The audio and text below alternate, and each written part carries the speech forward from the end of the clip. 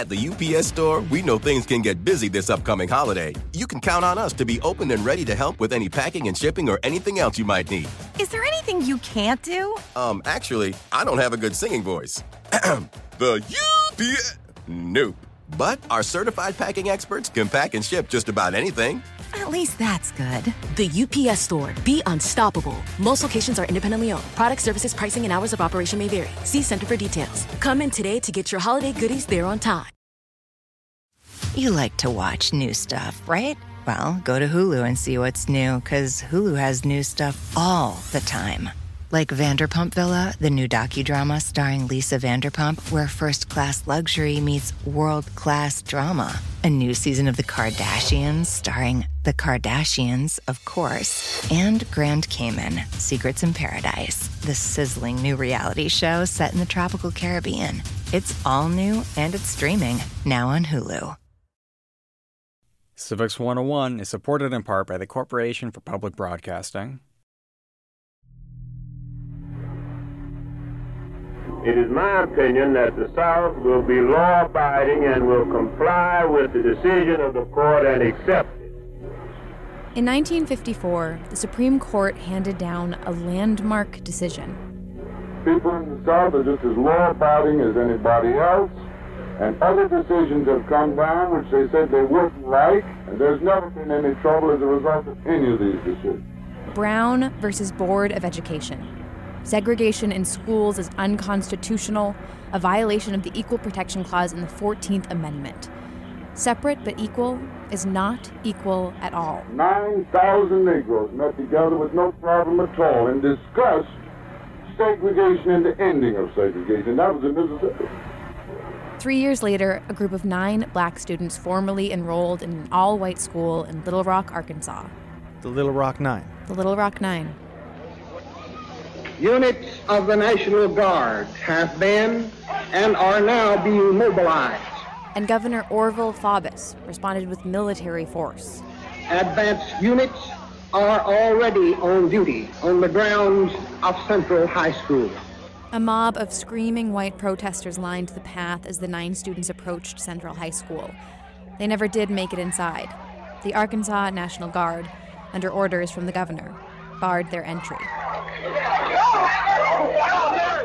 Then you'd see it as a state-federal conflict of authority. Oh, I don't think there's any question about that. This was clearly unconstitutional, based on the Supreme Court's decision, but the states nevertheless argued that they did not need to be, in a sense, bound by the U.S. Supreme Court's decision. They disagreed with it. They said, we don't need to follow it. This is Lisa Manheim. She's an associate professor of law at the University of Washington School of Law.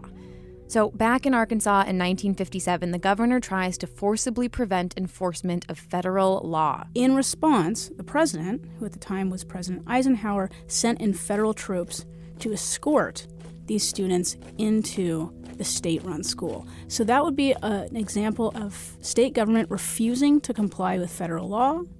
And in response, the federal government, here, both the court, which concluded that the Arkansas was incorrect to think it had the power to do this, as well as the executive branch, the president here, pushing back against the state and, in a sense, forcing the state to comply with federal law.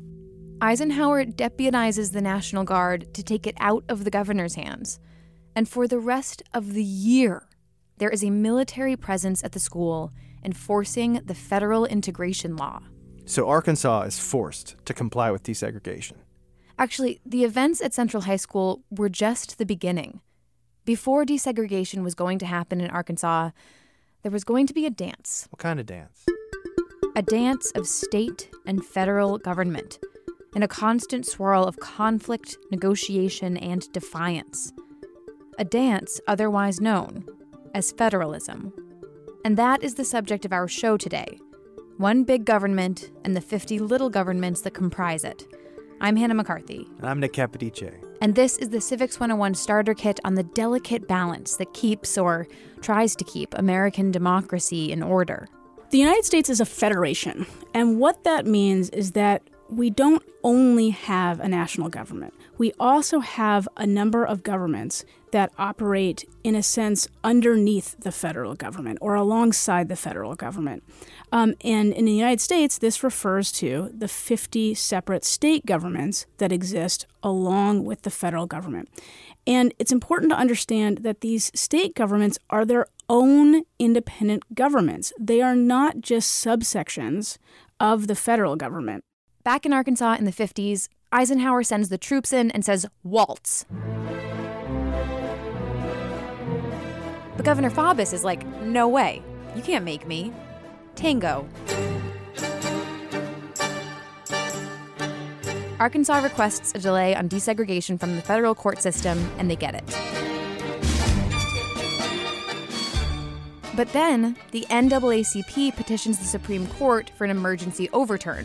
Arkansas's case goes back to the federal courts. Governor Faubus won't budge. He calls an emergency session of the Arkansas General Assembly to consider 16 bills to forestall desegregation. The Supreme Court meets and orders immediate integration of Central High. Arkansas passes the segregation bills and closes the Little Rock High School system. For the next year, there's no integration in Little Rock high schools because there are no Little Rock high schools.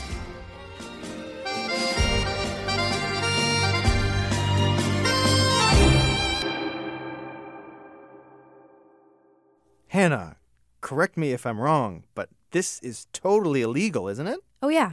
It's totally illegal. But it happened. But it happened. How is it possible that it happened? If you think about a government as having its own independence, as working on its own, but at the same time having to share a space, in a sense, with a separate government, you are trying to work out a system whereby two sovereigns are somehow coexisting. Two sovereigns at once, it just seems impossible.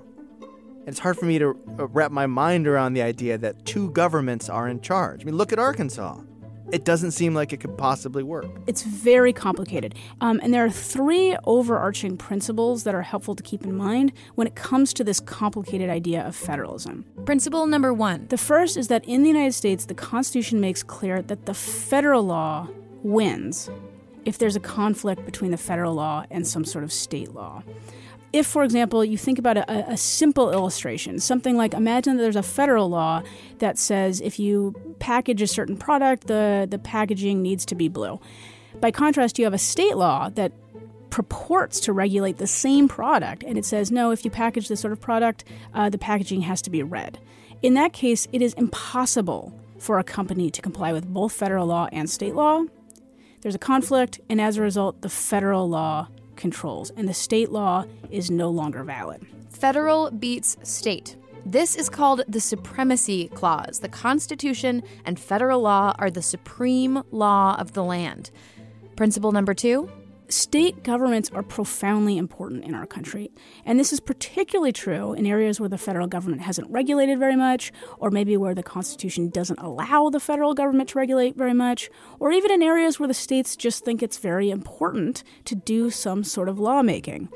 Places where in particular there's a lot of state law rather than federal law are in areas like family law, relating to marriage and divorce, and the like, criminal law, property law, as well as laws relating to contracts. States are your primary lawmakers. Where you live in this country matters because states govern the bulk of your life. So even though the federal government is the top law of the land, state laws are closer to you, and there are more of them. Quantity over clout. All right, principle number three. The last principle that is really helpful to keep in mind when it comes to federalism is that because state governments are independent of the federal government, they not only are, as a practical matter, able to push back against the federal government if they so choose, they are also constitutionally protected in that sort of resistance.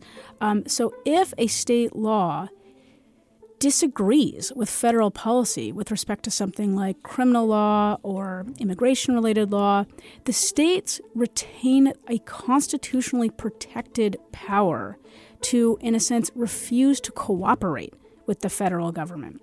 By contrast, if the states agree with the federal law, they can voluntarily choose to cooperate. The states retain the ability to make that decision. Now, there's limits to exactly how a state is able to do this, but the basic principle is embedded in the constitutional structure. For one thing, if state law contradicts federal law, the federal government can choose to enforce the supreme law of the land. Can being the operative word, it often opts not to. And then we've got the 10th Amendment. That's the one that says that the federal government only has the powers that are actually listed in the Constitution. All other powers are reserved for the state or the people to decide. Right. The 10th Amendment sort of follows the 9th Amendment to address the concerns that Hamilton had and Madison had about your rights being constrained by the Constitution. The 9th says your rights are not limited to what's in the Constitution, and the 10th says whatever's not addressed here is left up to the states. Remember, the people who wrote the Constitution were first and foremost politicians. They weren't philosophers, they weren't saints, they certainly weren't political scientists, but they knew a lot about those things. What they were interested in was making sure that a new government could protect their states and accomplish national purposes, but at the same time not destroy the vital interests of their states. This is Dave Robertson, chair of the political science department at the University of Missouri St. Louis. Dave tells this story about a group of Russians visiting the university. The visitors are all interested in civics, and Dave is trying to explain how the U.S. government works through this principle of federalism. I started by showing them what they can see every day they're in the United States.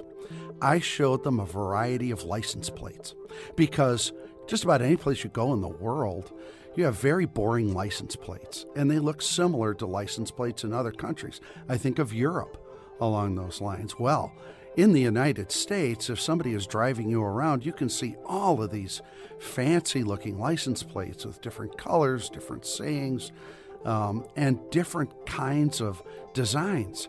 And I try to explain, if you want to understand federalism, you have to understand that states can do a whole lot of things differently that are not done differently in lots of other countries. Dave points out to his Russian visitors that the 50 disparate chunks of our country are called states, like independent, self-governed mini-countries inside of a bigger country. And the framers had just come through the Revolutionary War, where they broke off from Britain, this big, powerful government. Just try and tell some of these scrappy little states that you're going to impose a big, strong federal government on them. Some states were going to benefit. Others, though, would get short-shrifted. Alexander Hamilton, for example, wanted a strong federal government because it would benefit his state, New York. He wanted lots of tools for the federal government to control trade and to help nurture economic development and to do other kinds of things that would build manufacturing in the United States. Madison and Jefferson represented Virginia, which was a state that made a lot of money by growing crops and shipping them overseas.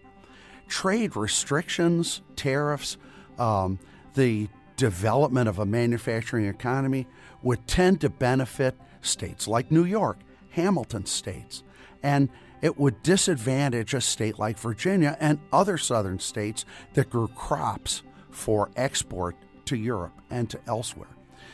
Those economic differences, along with philosophical differences about which level of government exercise which powers, really helped drive a wedge between Madison and Hamilton and help spur the creation of national political parties. Okay, so there's that North versus the South from the get-go, and we all know what happened next. Because states decided that they could get out of the Union, and that was contested. It wasn't settled by a court. It wasn't settled by a political compromise.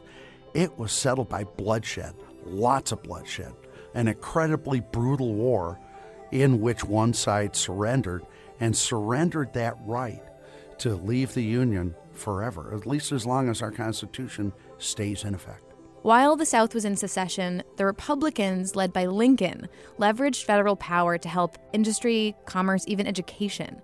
The tendrils of strong government eventually led to a nationalized railroad system and telegraph system. The economy boomed and industry ruled for years. But as farms dwindled, factories rose, and the population exploded, you also started to see extreme poverty. And so state and federal government needed to start working together. The result was a progressive movement that aimed to help create partnerships between the national government, whose powers were limited by the Supreme Court, and the states. So in that period, you saw lots of federal efforts to try to connect with the states, to build highways, to extend vocational education, even to extend for a time help for mothers and children.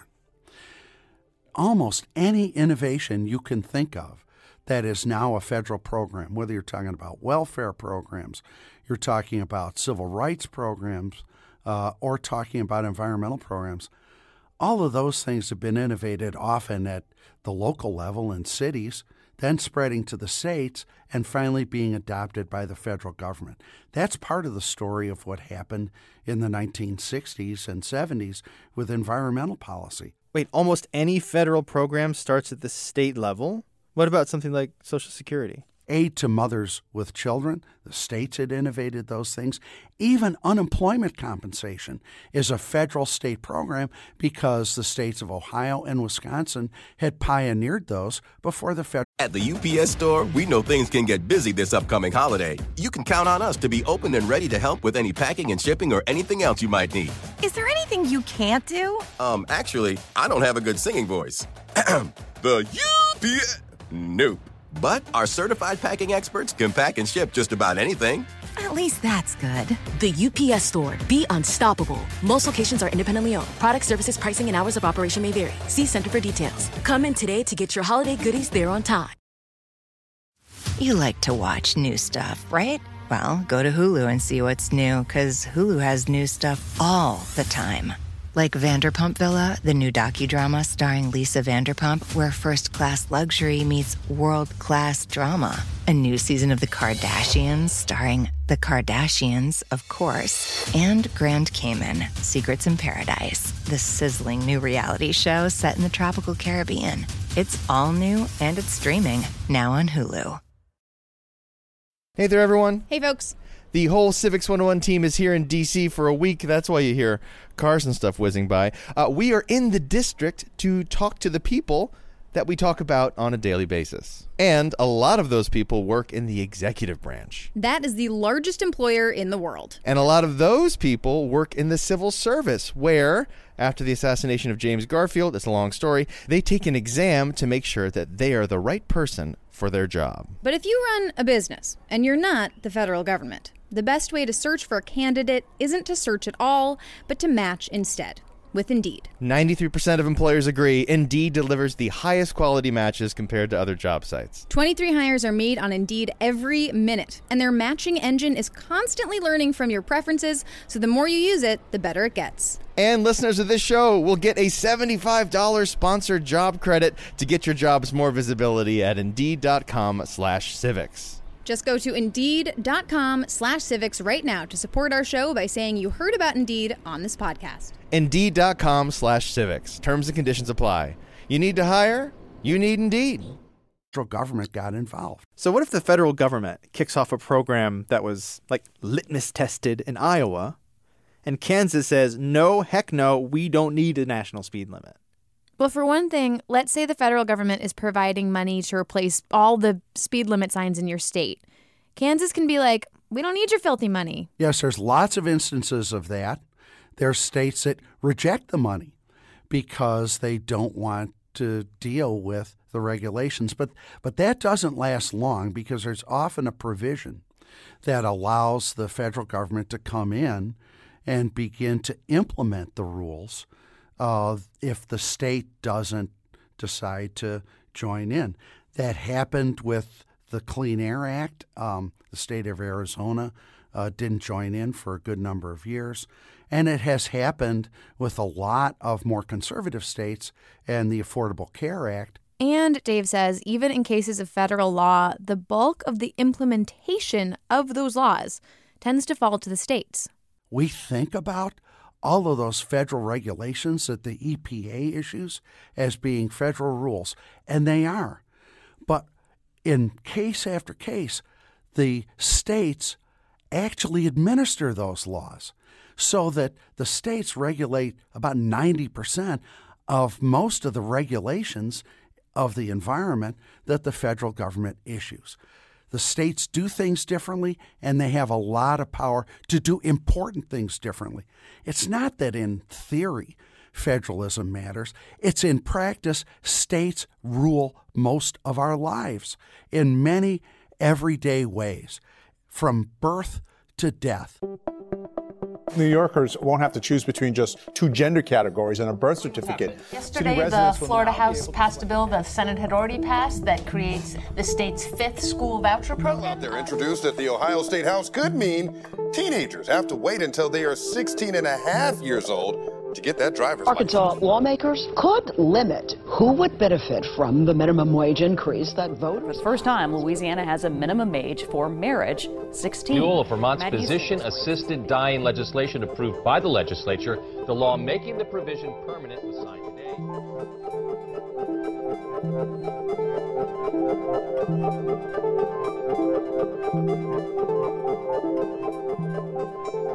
But I keep coming back in my mind to the Little Rock Nine. They were forced out of the school, and then the school was shut down by illegal measures. How did Arkansas get away with it? In the end, they didn't. Federal law ended up beating state law, as it's supposed to. In 1959, a federal court struck down Governor Faubus's school closing law, and that August, Little Rock's white schools opened with black students in attendance. The state public school system was fully integrated by 1972. But that is so long. That's 15 years to implement a federal law? And one of the most significant federal laws our country has ever witnessed, separate but equal is not equal? I feel, Hannah, to an extent, if it weren't for this give and take between the state and the federal, where obstinate racism was given its say on the state level, those schools would have integrated a lot sooner. I mean, is federalism actually good for American democracy? It's essential for democracy to have a competing party that is protected from eradication. And in the United States, state governments help provide a place where opponents of the incumbent administration can thrive, where they can really build up a coalition of opposition to the people in power. Sometimes, we, often being partisans, don't like that. Some Democrats didn't like opposition from conservative states to Barack Obama. Some conservatives now don't like opposition to Donald Trump. But in the end, we have to have a system where a president doesn't have the power to eliminate his opponents.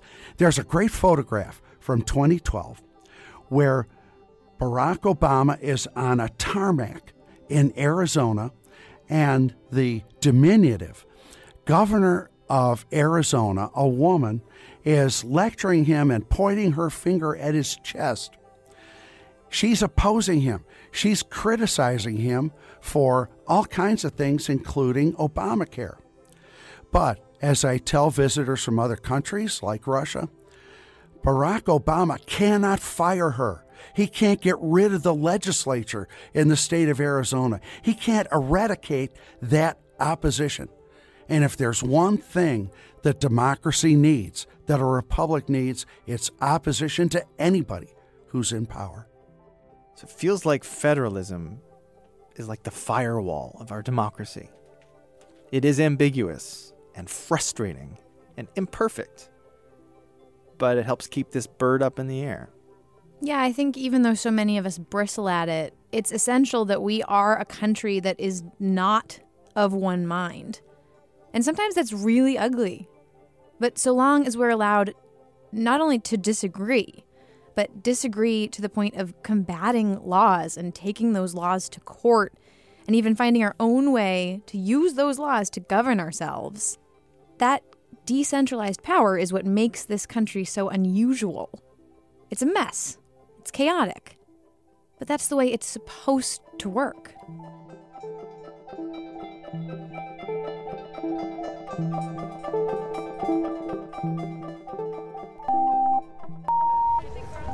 And I've enjoyed weed since Vietnam. And I think it's time for the whole United States federally to legalize it. When did it become unconstitutional to exclude homosexual couples from marriage? The state's Living Infants, Fairness, and Equality, or LIFE Act, bans all abortions after a fetal heartbeat is detected. So far, 8 states and Washington, D.C. have legalized the drug for recreational use. The unborn deserves a up and down vote, right yet to live. In Salt Lake City, yet another victory for gay rights advocates across the nation. Marijuana has long been classified as a Schedule I drug. That's the same classification for drugs such as heroin. A lot of them are pretty obviously contradictory to Roe v. Wade and other Supreme Court precedents on abortion. They say if California now wants to allow same-sex marriage, it can repeal that constitutional amendment. My body, my choice. Her body, her choice. My body, my choice. Her body. I'm just excited to get home, get out of the cold, and finally get to use legally for like the first time ever.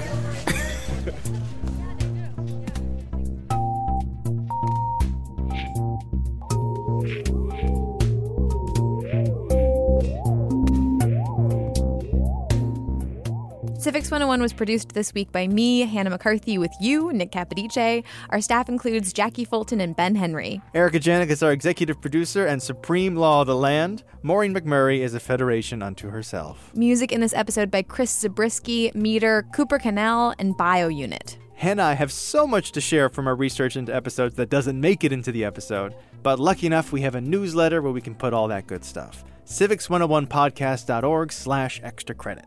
Civics 101 is supported in part by the Corporation for Public Broadcasting, and it is a production of NHPR, New Hampshire Public Radio.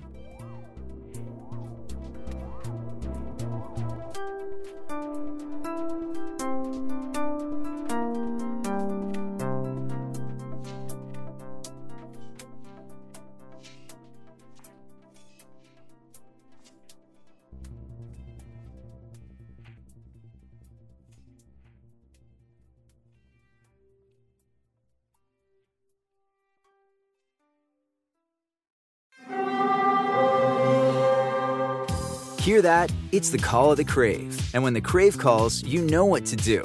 Try the $5 Bacon Bundle, because the only thing better than a White Castle slider is a White Castle slider topped with crispy hickory smoked bacon. So pick any two of either the Bacon Cheese Slider, 1921 Bacon Cheese Slider, or Chicken Bacon Ranch Slider. And also get a small fry for just $5 with the $5 Bacon Bundle. White Castle. Follow your Crave. If you have kids or pets, you know stains and odors in your carpet and upholstery are inevitable. But the experts at ChemDry can help. ChemDry removes odors and stubborn stains by sending millions of carbonating bubbles deep within your carpet. ChemDry lifts dirt, urine, and stains to the surface to then be extracted away, giving you a cleaner and healthier home. Call 1-800-ChemDry or visit chemdry.com to connect with your local ChemDry and learn about special offers in your area. That's 1-800-ChemDry or visit chemdry.com today.